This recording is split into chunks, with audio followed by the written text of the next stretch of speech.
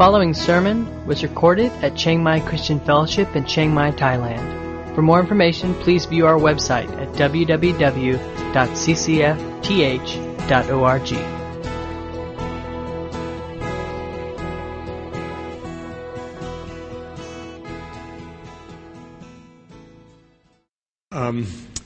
We all, part of being human beings, we have the ability and capacity to form ideas about ourselves, right? And those ideas get shaped into our identity of who we think we are, right? It's kind of a dangerous gift that God has given us. I'm thinking it would have been much better if we didn't have that capacity, right? If we just kind of lived our life oblivious about who we are. But the reality is we're very conscious and aware of who we are as people. And from that we shape ideas about ourselves, and we have a certain image that we want to project, right? And in most places of the world, the options would be kind of one of two. One would be, and this would be the path of religion, which would be a good person. And it's interesting, if you share the gospel really much with anybody, and you ask people, if they believe in an afterlife and how they imagine they'll get there, most people will say, well, I think I will go to heaven because I am a good person, right? And most people have an identity and have shaped in their minds this concept of themselves as basically a good person. And compared to other people, they're better than somebody, so therefore, I'm a good person. And we try to project that image. Of course, there are another group of people who have seen either the impossibility of that or who are wise enough to get the hypocrisy of it. And they go, well, I'm not even going to try that. I'm going to project an image. I'm going to be, as my identity, a bad person. Right? I'm going to be a rebel. Because I think that all those good people are just hypocrites. And largely they may be right. So they go the other direction and they put on a image, an identity, a reputation. It's just a bad person. And they own that, and that's what they wear. Right? Well, as we look through this story, Jesus talks about our identity, and he really calls us to neither of those. Right? Neither an identity based on being a good person, nor an identity based on being a bad person. So let's look at the story and see, I think, how Jesus would have us think about ourselves and the image he would want us to project as his followers. Beautiful and amazing story, and it starts off with Jesus being invited to the house of a Pharisee named Simon. And of course the Pharisees were definitely in the category of those who were building a reputation around being good. And we don't know exactly the scenario, but there's a couple clues, and it says that Jesus came in and reclined at table. And maybe you've seen pictures of this. It's the idea of actually laying down on your side and eating. And they would have a low table, low to the ground, and they would actually kind of gather around this table with their heads and their elbows kind of at the table and their feet sticking backwards. So that's the picture. This was not normal. Okay, some people think that this is how people in this time all ate. That's not true. Okay, this is not the normal. But this would be the way you would eat at a special meal. So it was some kind of banquet or some kind of special meal where probably Jesus was invited as a guest of honor, as a traveling teacher. One scenario is possible that Jesus had taught in the synagogue in the morning, and Simon the Pharisee invites Jesus over for a special Sabbath meal. Whatever the case, it was a unique meal, and it helps explain a lot of what goes on here. Because in this kind of setting, in this kind of meal, for one, Jesus' feet were not under the table, so you don't see this lady like crawling under the table. It kind of kills the effect, crawling under the table through the sea of legs. No, his feet would have been, stretched out away from the table. Secondly, in this kind of a special banquet or feast, especially for somebody of status like Simon and somebody with wealth, it would have been a public affair. So there would have been the invited guests who came, and they had a place at the table. But as the dialogue and discussion was going on, other people would have been welcome to come in. The doors would have been open. And given the crowd that was constantly following Jesus around, it's very likely that the house was packed full, that there were no empty places. So there's the table and the people sitting, but the rest of the room on the outskirts of it would have been packed with people wanting to hear what Jesus has to say as he interacts with this Pharisee. So the presence of the woman is not unusual, that she could come into the house and be there. But it says that this woman does come in, and it describes her as a sinner.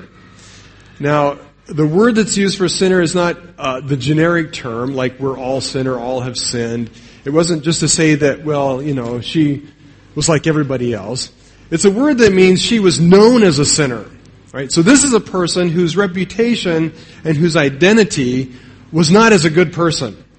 Everybody in the community knew this woman, and they knew her reputation, and it wasn't good. Right? She was a woman of ill repute, a bad reputation. That doesn't say what the bad reputation is, but chances are she was known for some kind of immoral behavior. Maybe she was a prostitute.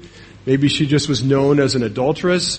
Maybe she was some kind of criminal. We don't know. Right? We don't know. It doesn't say, and it's not important. But what's significant is that everybody in the community, including Simon, is well aware of what this woman is. She is not a churchgoer.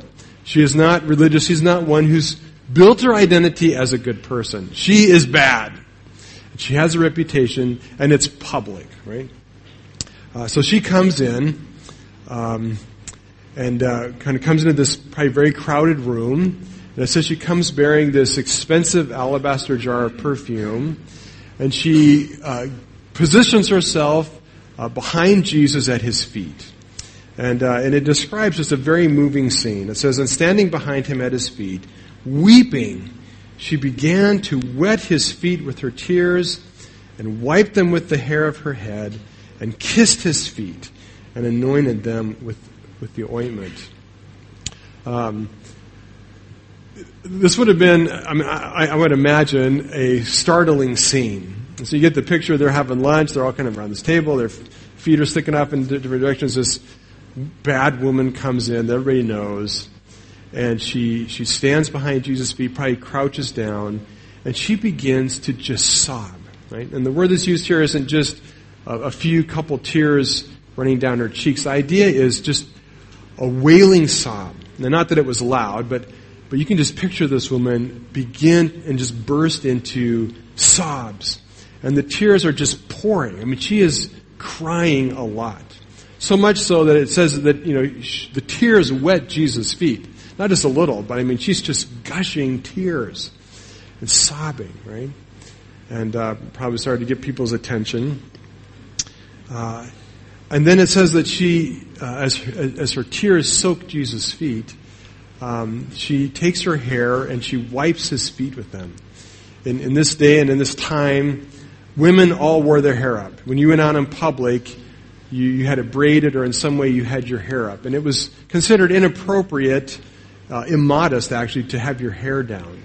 And actually there's other documents of similar situations where somebody letting their hair down like this would have been considered a kind of an immoral act, right? But she doesn't care. She's wet Jesus' feet. She has no towel to dry them with, so she loosens her hair and it falls down. And she takes her hair and she begins to wipe Jesus' feet with her hair, right? It says, while this is going on, as she's weeping this gush of tears and she's wiping his feet, at the same time, it says she kisses his feet. The Jews and in Middle Eastern cultures, kissing was a big deal, so much so that they had multiple words to describe it. Like, I'm pretty much sure in English we've just got one word, you just, kiss. But there was a kiss of greeting, there was a kiss of affection, there was all different kinds of kisses in Palestinian culture. So they had different words. And the words that's used here is not the kiss of greeting, it's a kiss that has the idea of repeated tender kisses again and again, right? So this whole time as she's weeping and sobbing and wiping his feet with her hair, she's also constantly kissing his feet with tender affection. Right? So you get this picture of this woman just crying and loving on Jesus, right? And we don't really know, like Simon at the first part of the story, of course we kind of read to the end, but nobody really knows what she's doing here. All right? They don't know why she's crying. They don't know why she's responding this way. They don't know, what is this about? So she's kissing him and she's loving on him. And then finally she takes this expensive alabaster jar of perfume and she anoints Jesus' feet. These particular kinds of jars were commonly used for perfumes and expensive ointments like this. They didn't come with a lid, right? So the way it worked is you broke the jar, broke the container, and it was kind of a one-time use deal. So you didn't like just dabble a little bit and put the lid back on and save it. No, you busted it open and you pour it all out because you can't keep it anymore, right? So she takes this very expensive, costly perfume and she dumps the whole thing out on Jesus' feet and anoints his feet, right? And the picture of this ongoing thing is that this isn't just like a 30-second deal. This is kind of a thing that kind of goes on for a little bit as she's doing all this. It takes a few minutes at least. And she's kind of lost in her own world as she blesses Jesus, right? Well, of course, it does get the attention, as you could imagine, it gets the attention of probably everybody in the room. And it gets the attention of Simon. And he in his mind begins to evaluate what's going on here. And it's clear that he knows this woman, he knows her reputation. And it's interesting what doesn't strike him. Okay, so first of all, it's not a problem that she's there, right? So that's where we kind of know this was probably some kind of public gathering. He's not offended, like, how did this crazy lady get in my house, right? That's not an issue. Interestingly enough, he doesn't really remark at what she does. I would be like, well, that's just weird, She's like kissing his feet a lot. And like, I've never seen that before. Well, in this culture, apparently this was not probably an everyday occurrence, but culturally, it was not off the radar. If we could put it kind of in our own context, think of a, teeny bopper middle school teen at a boy concert, right? Up there screaming, weeping, fainting, on the stage, being swooned. Okay, I mean, we kind of get that there's a context for that. Well, likewise, what she did wasn't so unusual or out there that there wasn't some context for it. So Simon is not troubled that she's there, or troubled that she's weeping like a maniac and anointing Jesus' feet, because that probably would have been something that would have been, in some context, appropriate for somebody of Jesus' status that you wanted to honor. But what does get his attention is this. He says in verse 39, when the Pharisee who had invited Jesus saw this, he said to himself, okay, so he's thinking these things, if this man were really a prophet, he would have known who and what sort of woman this is who is touching him, for she is a sinner. Right? So interestingly enough, Simon's thoughts have very, very little to do with the woman, other than her reputation, and he knows about her. Right? So Simon, her fame is great enough that Simon, the Pharisee, knows whatever it is has given this woman a bad reputation.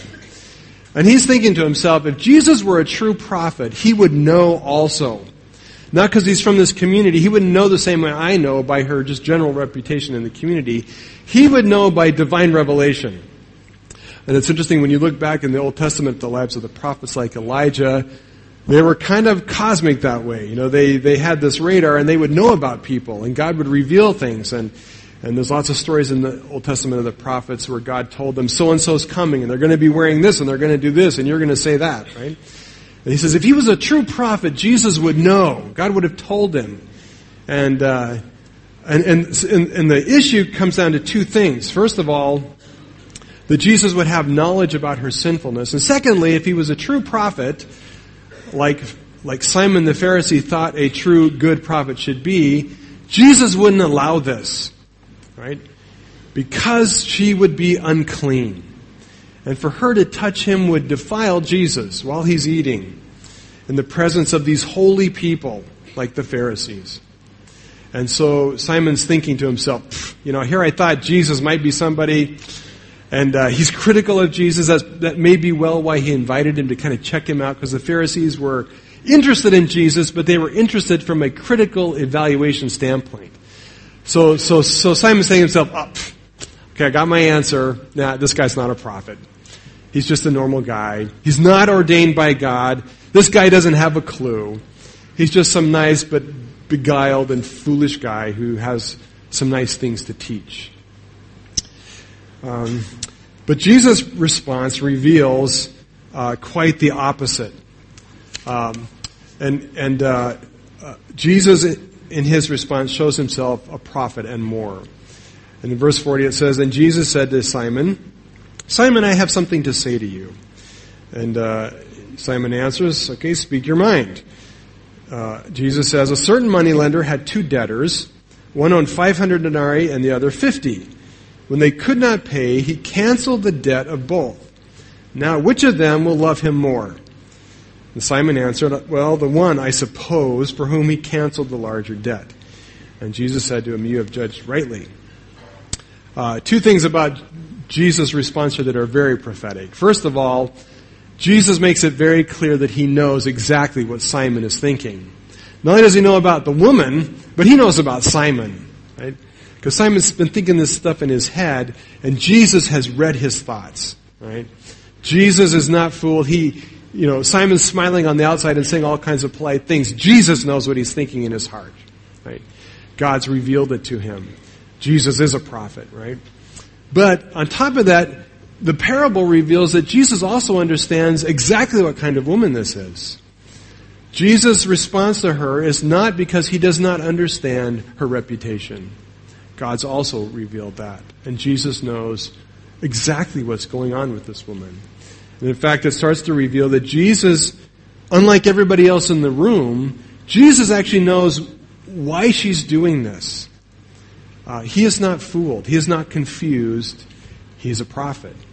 And he has God's revelation of exactly what's going on. But Simon's not there yet. And so Jesus tells this parable to very gently begin to deal with Simon's misconceptions, both about who Jesus is and about the right response towards this woman's sin. And the parable is a simple one. He says there's 2 people who owe money. And to put it in Thai terms, we will say that one owes 16,000 baht, and the other one owes about 160,000 baht. Right? So both not huge sums of money, but not little either. If you're a Thai person and you owe 16,000 baht, you're not going to pay it off in a day, most likely. If you owe 160,000 baht, you may never pay it off, or it's going to be a long, long time. And it comes out that neither one of these guys are able to pay the debt. They're struggling. They can't make the payments, small or large, and they're both falling behind in their payments. Now, to not overlook the significance of what happens next in the story, imagine you, okay, and you've got credit card debt or some kind of bank loan, and whether it's 16,000 or 160,000, you pick the number, but you owe money, and you're having some difficult times financially, and 1 month you can't make your payment, right? What does the credit card company do? Do they look at your situation and say, oh, it appears that poor Tim is struggling financially and he can't make his debt. We'll help him off a little bit by lowering his interest rate. Is that what they do? No. You miss once and you go from that special promotional 4.9% interest to 29%, right? It's like, oh, you missed once, we're going to zap you, right? And we're going to charge you the maximum amount of interest we can because you missed one time, right? I know from experience, right? I know how this works, right? So now instead of, it being possible for you to pay off the 160,000 baht debt, now with the interest, you can't even make the interest payment anymore. You're in trouble, right? So next month rolls around and you're still struggling, you can't pay, you miss another payment. And what happens? Well, they start sending you cards, special cards, because they love you. Let's say things like, if you don't pay up, we're sending you to collections. Final notice, right? Warning, danger, right? And they start making phone calls and saying really loving and caring, kind things to you. Like, do you know what it looks like inside a jail? You're about to go there, right?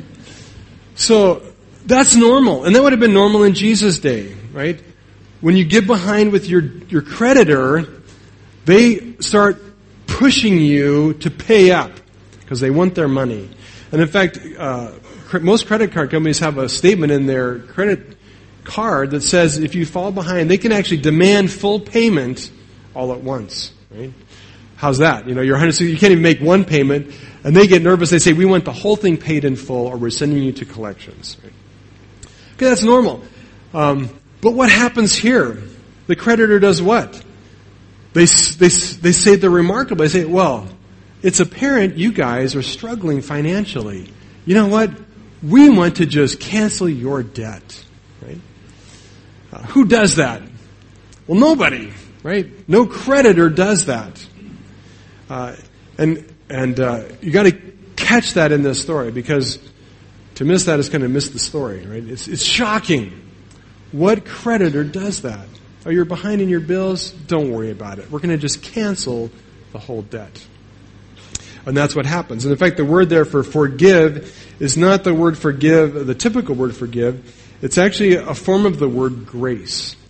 And it means to do something pleasant or agreeable, to do a favor for someone, to show someone self-kind or benevolent, to grant forgiveness, to give graciously and give freely. So this is a creditor who says, I'm a good person, I'm a benevolent, kind-hearted soul, and I just feel for your struggle. I am forgiving your debt in full. And I'm not just delaying the payment, I'm canceling it. Right? How would you feel if your $160,000 baht credit card bill, you got that letter in the mail and the credit card company says, we just heard you're a missionary serving in Thailand. We just want to bless you and pay off your debt. Right? How do you feel about that? Pretty good, right? You feel pretty good. And hugely unexpected. So then Jesus turns to Simon and he asks the simple question, who of these two will love more? Who will love more? And it's an interesting word there that Jesus chooses the term love. And in so doing, Jesus, in a small way, defines what love is. Love is in part, or in large part, gratitude. Right? Our love for God is in some degree connected with gratitude. And our heart and our willingness to be grateful and thankful for what God has done for us is what love is. And so, Jesus, of course, is describing and identifying why this woman's doing all this. Right? She's showing this incredible act of love and affection and kindness. And Jesus is identifying she's doing it because she has been forgiven much. Right? She has experienced incredible grace in her life. And this expression of affection and love is simply her gratitude for this incredible debt that has been paid. In this statement and in this parable, Jesus also reveals, and later on he affirms it, that he indeed has authority to forgive. Right? Jesus has the right and power and authority to forgive sin. And while we don't know what's happened before this, Jesus does. And we don't know if he's had some contact with her, if he's had some conversation, or if God's just revealed to Jesus what's going on. But he's identified that this woman's doing all this because she has experienced forgiveness. We don't know if Jesus was preaching and she heard his message offering forgiveness, if he somehow healed her, and like others, Jesus said, your sins are forgiven. We don't know. But it's clear that she has identified Jesus' right and authority to forgive sins. So however Jesus did it, he communicated to her clearly that he was canceling her debt. And so she comes later with this act of worship, of gratitude, of love, this expression of compassion for Jesus, because she has experienced forgiveness of sins. And the passage continues on and it explains, Jesus really interprets her actions as the radical effects of forgiveness. So while up to this point nobody in the room knew what it was about, Jesus is going to reveal to Simon, to everybody there, he's going to interpret her actions as the radical effects of experiencing forgiveness. So note what he says in verse 44. Then turning toward the woman, he said to Simon, it's interesting that he does it. So he looks at the woman who's behind him. So Jesus got to kind of turn away from Simon, and he's looking at the woman. But he's speaking to Simon. Right? So he addresses Simon. He says, Simon, do you see this woman? Right? Take a good look at her. I entered your house, and you didn't give me any water for my feet. Right? Now, we know from John's account that it was customary when you came into a house for a banquet like this to extend the courtesy of washing their feet. And that wasn't required. Most commentators, scholars would say that he wasn't being necessarily rude, but he also wasn't like going out of his way to show hospitality either, because he neglected this custom of the day. But she, on the other hand, has wet my feet with her tears and wiped them with her hair. Right? She's washed my feet with her very tears. You gave me no kiss. And of course we know, like I said, part of Jewish culture, it was very common when people would come in, you meet somebody, instead of shaking hands, you kiss them. Okay? I'm saying let's stick with the handshaking thing, okay? You know, I'm just feeling a lot more comfortable with that. You kind of got to have some space thing here. You know, this phase, no. Right? But that day, it was customary. Now again, it wasn't rude to deny that, but it also wasn't showing great hospitality either. Okay, Simon, from the very beginning, showed himself to be somewhat distant and cool towards Jesus. He doesn't welcome him with the kiss of greeting that would have been acceptable in that day. But what does this woman do? It says, from the time she came in, she has not stopped kissing my feet. She has showered me with welcoming, tender, affectionate kisses. Right? So Jesus is starting to paint this picture of Simon who has very little care for Jesus versus this woman who shows incredible love and affection. He says, you did not anoint my head with oil. Again, a custom that was common, not required, but it would have been, again, another piece of gracious hospitality. Again, you know, please don't pour oil on my head. All right? My hair has enough problems as it is. I don't need greasy hair, right? Apparently in Jesus' day, that was cool. I don't know. Simon doesn't do that. Doesn't do it. But she has anointed my feet with perfume. Right? There's three things about her actions that really show what I would consider the radical effects upon her of her response to what Jesus has given to her in forgiveness. First thing, it has produced in her heartfelt affection. Right?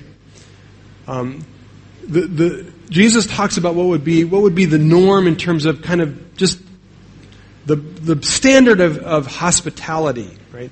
But she goes way beyond that. She's not just being hospitable. She's showing from the depths of her heart a very emotional response to who Jesus is. Right? She is sobbing rivers of tears, an uncontrollable flow of tears. She is kissing him with unceasing kisses of pure and tender affection. Right?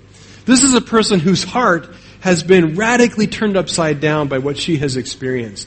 And this is something that comes out of the heart. She's not just going through some kind of empty motions here. She is very emotional, and it is from her heart that she is doing these things. The experience of forgiveness has put a love in her heart that is bursting with most tender and pure affection for Jesus. It has indeed caused her to love him much, which is what Jesus says. I tell you, her sins, which are many, are forgiven, for she loved much. But he who is forgiven little loves little. Here's a person whose heart and affections are inflamed with love for Christ. Secondly, it has caused and produced in her just some extreme conduct. Right? Some extreme behavior. Right? She goes to kind of the ends here. She's not reserved in what she's doing. Now, like I said, for her to go up and anoint Jesus' feet and do some of that would have been actually more culturally acceptable and normal than we would appreciate. But nonetheless, there are some things that she did that were out there and very bold. First of all, that she, knowing full well how she's, her reputation in the community, she knows who she is, and she knows how all these religious, righteous people think about her, right? So for her to go into Simon's house, not because she wasn't welcome, but because of who she wasn't welcome, it was a very bold action. And she took a great risk in doing this, because she knew her reputation, she knew how she would have been viewed by everybody there, and for her to bow down and start touching Jesus and showing this affection, there was a very likely chance that they could have thrown her out into the street and humiliated and embarrassed her even further. In fact, you kind of get that Simon's thinking about this, right? But she does it. She puts her reputation even further on the line by going there. She touches Jesus. And again, given her reputation, that touch was a risk, right? She was taking extreme actions and boldness to touch Jesus, to kiss him. Probably the most startling thing that she does is she lets down her hair. As I said, in that culture, very inappropriate, right? She's pushing the limits here. But her heart, her motives, her reason for doing it is pure love, right? She is not thinking about custom. She's not thinking about herself or her image.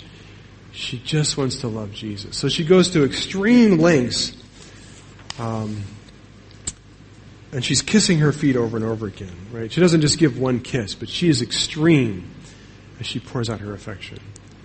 Thirdly, her worship, her adoration is costly, right? She doesn't give something that's cheap. She finds one of the most valuable things she has. We don't know. It doesn't say in this passage. Doesn't say what the vial is worth, but in a similar account, probably not the same story in John where the woman anoints Jesus' head at his right before he goes to the cross. Probably not the same account. The details are too different. But we know that in that account, the vial of perfume is worth a fortune, and oftentimes this would be like an heirloom treasure, right? Whatever it was costly. It was costly, and she pours it all out for him, showing her love and affection and devotion. She holds nothing back for herself, and she joyfully gives all to Jesus with abundant generosity. Jesus is saying here that this is what someone who's forgiven much, this is the kind of thing it will produce. This is the kind of response it produces in a person's life like this. Jesus says, to whom is forgiven much, love much. Those who are forgiven little, love little. And in fact, in verse 47 and 48, he goes on to say, to her, your sins are forgiven. Then those who were at the table began to say among themselves, who is this who even forgives sins? And he said to the woman, your faith has saved you. Go in peace. It's really easy to misread these verses and misunderstand what Jesus is saying here. You could read it this way. Because she has shown such love and affection, therefore, Jesus said, well, your sins are forgiven because you have loved me so much. But that's not what Jesus says, is it? Right? He says quite the opposite. He says, because your sins have been forgiven much, you have done this. In other words, Jesus is saying here, all of this woman's actions are proof or evidence of what has already taken place in her heart. In fact, when Jesus says to her in verse 48, your sins are forgiven, it's really important we notice the verb tense there, which in English messes it all up, sadly. Because it looks like a present tense. It looks like Jesus is saying, well, okay, now your sins are forgiven. But the verb is a special verb tense we don't have in English, the perfect tense. And the perfect tense means an action that's been done and completed in the past, but the effects of it are ongoing. So he's saying, your sins have been fully forgiven already. Right? So at some point before she entered the room, God had forgiven her sins. Right? As she had responded to Jesus' message, she had received salvation and forgiveness already. And so she came in as one whose sins had been forgiven, and she had experienced the lifting of that burden. And Jesus is saying to you, you are in a continual state. Your state now is not sinner, but forgiven. Right? Your identity now is no longer wicked, sinful, immoral person with a bad repute. Now, your reputation, your identity is forgiven. Right? That's who you are now. Forgiven. And he's saying that the proof of that is her acts, right? Her love, her heart that she has poured out to Christ in grace and kindness. And there's a corollary to this, right? There's a corollary. Because the parable and what Jesus is saying is about her, but it's also about Simon, right? What is Jesus saying about Simon? Well, you didn't really even show me basic hospitality. You couldn't wash my feet. You didn't give me a kiss. You didn't anoint my head with oil, and I wasn't asking for it, right? I don't demand it. I don't require it. But Simon, what does it say about your salvation? What does it say about how much you have been forgiven? Well, it says you haven't been forgiven very much. It says you don't understand the grace of God. He says to the woman, go in peace because your faith has saved you. Simon and his buddies are going, who is this Jesus that he can forgive people? Right? The woman has faith in the authority and power of Christ to forgive. These guys doubt that Jesus has the capacity to do that. She is transformed by what she receives through faith. These guys are unmoved and unchanged. So what's the point of all this? Well, it is about love by degrees. And by degrees, I don't mean, like it's on a scale of, which it is kind of on a scale, that we love God a little or a lot. But really, it's more like this. Is our love for Jesus cold, or is our love for Jesus hot? And in this story, it's clear whose love is hot and whose love is dead cold like ice. Right?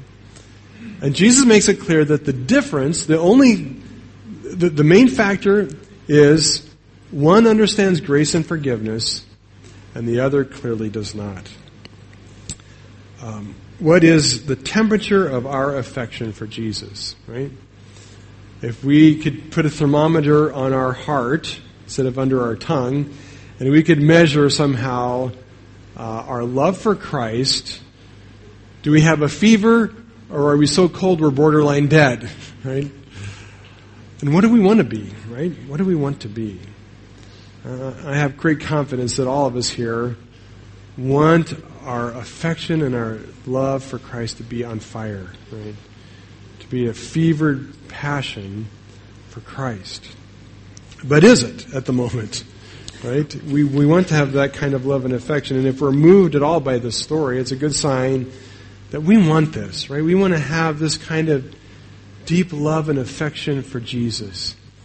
This heart, maybe we're not really so much compelled to kiss his feet, not our culture. But in our culture and in our life and in our way of doing things, that there would be within us this heart, this motive, this intention to love Jesus with this kind of fervor and zeal. But the reality is, as Revelations points out, it's easy for our first love to die. And if you think back in your spiritual journey, chances are when you first came to Christ and you had yesterday been living under the burden and the debt of sin, and you knew it was weighing you down, and you met Jesus and you felt that burden lifted. We experienced that, didn't we? And we experienced being in love with Jesus, who gave us new life and forgave us. And like this woman, we were bubbling over, gushing everywhere. You remember those days? Right? Remember?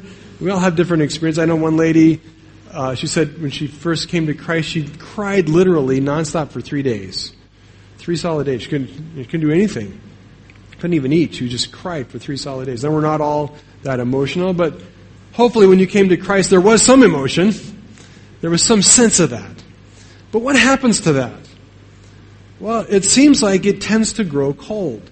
Right? It's easy to lose that first love. Well, why is that? Well, I think that, the reason is that Jesus highlights here comes down to the idea of our identity. When we came to Christ, we had identity as a bad person. We got saved because we realized we were sinners, because we knew we had failed God. We knew we needed forgiveness.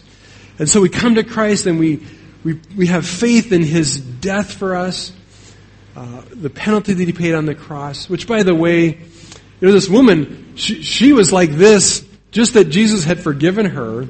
He has no idea what He's going to do to purchase that forgiveness, right? Imagine what this poor woman does when Jesus dies on the cross, right? Probably unraveled her, right? When she saw what Jesus actually did to purchase forgiveness. We know all that, right? But what happens? Well, I think what happens is this. We go from sinner to saved, and we start remaking our identity from a bad person to what? A good person. Because everybody knows Christians are supposed to be what? Good people. Right? And we become what? Well, in this story, who's the good people?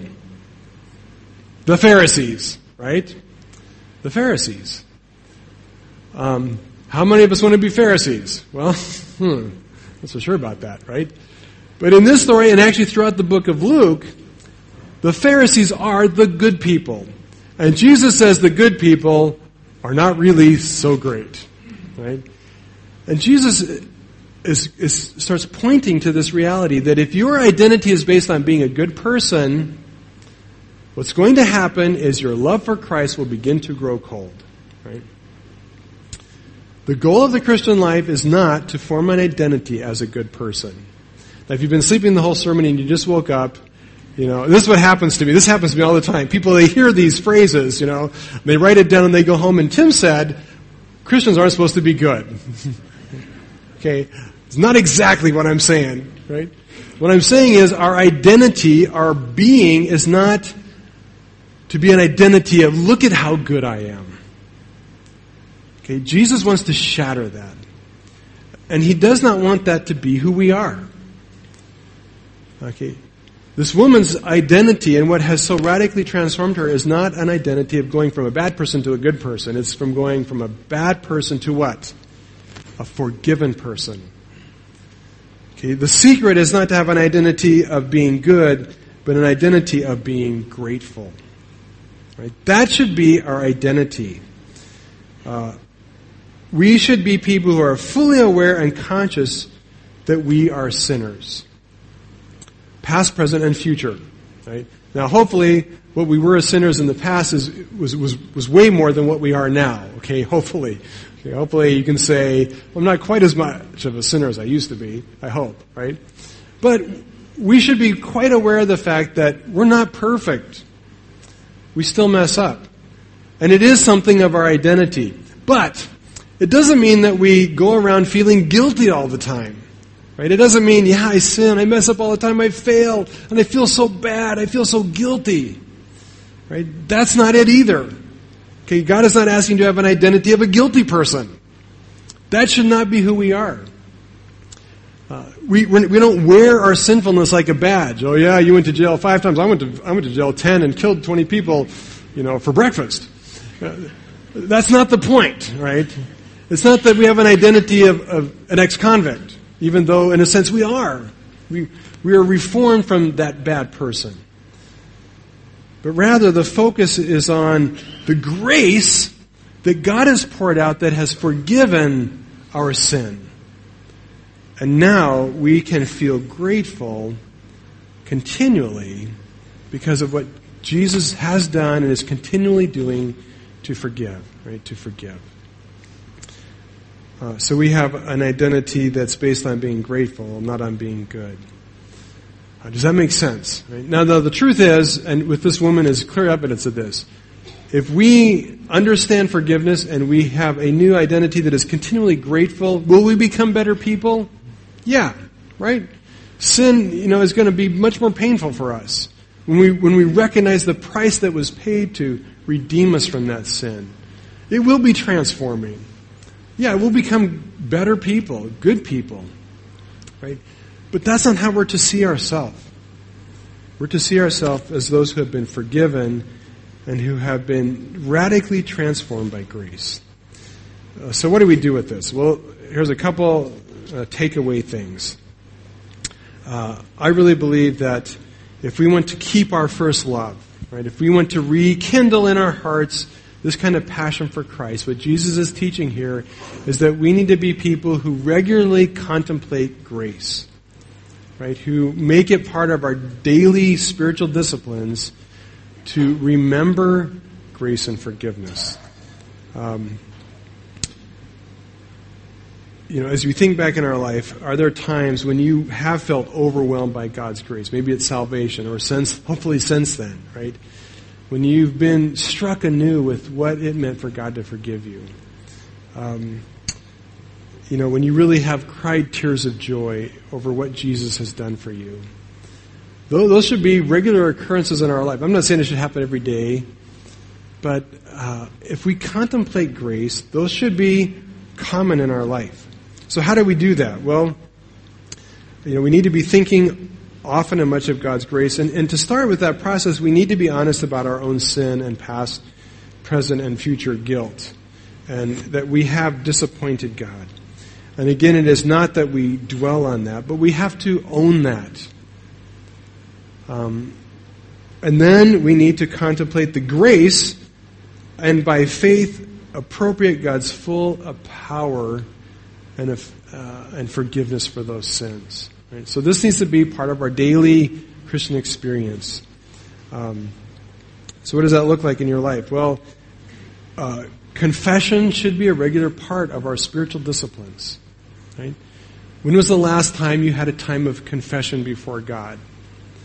Now, if you have a sin that you battle with a lot and you feel like you lose a lot, you may do this often, right? You fail and you confess, and that's good. We should, right? We should appropriate God's forgiveness in that. But I think even for those of us who are at a different place in life where we've kind of beaten some of those demons in our life, because here's the problem. Like the woman, there are socially unacceptable sins, right? That everybody says are bad. Lie, murder, doing drugs, immorality. And as Christ comes in your life and transforms, and some of those things aren't so much a problem anymore, it's easy to think, well, I am a pretty good person. I haven't murdered anybody in, the longest time, And we can start feeling pretty good about ourselves because we're measuring ourselves against kind of social norms. But the reality is that sin is much deeper and oftentimes much more subtle. When was the last time you were proud? When was the last time you were even just a tiny little bit selfish? Right? How much in the last day have you really loved everyone around you like God loves them? How much have you really served everyone in your life as Jesus serves us? Right? When we start thinking about our life in those terms, right, maybe we do have more to confess. When was the last time you doubted God and you didn't really trust Him? Right? You took things into your own hand and you did a good thing, heroic and brave, but you did it because you weren't trusting God. Right? Those are the issues that I find I have daily to confess. Right? So confession should be one of our constant spiritual disciplines. And part of that, if we are really honest, how well do we see our own sin? Right? Okay, those are the sins I'm aware of. How many sins do you have you don't even see? Okay, Simon was clueless, and Jesus was trying to help him see the blind spots in his life. Okay, what are the blind spots in your life? What are the things that you are doing that are blatant sin everybody else sees? And goes, wow. And you don't see, right? Are you asking people you trust around you, maybe not your spouse, maybe, please point out those sins in my life, right? Are there people in your life that can speak into your life when they see, and will you receive that? Are you humble enough to receive that?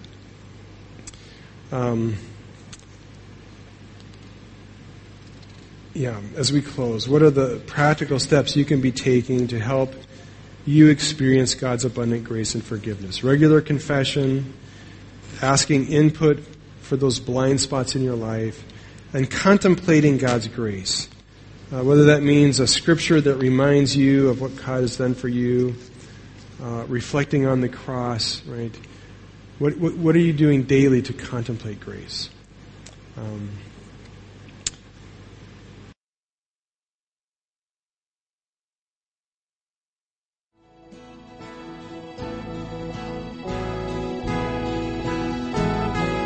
You've been listening to a sermon recorded at Chiang Mai Christian Fellowship in Chiang Mai, Thailand. For more information, please view our website at www.ccfth.org.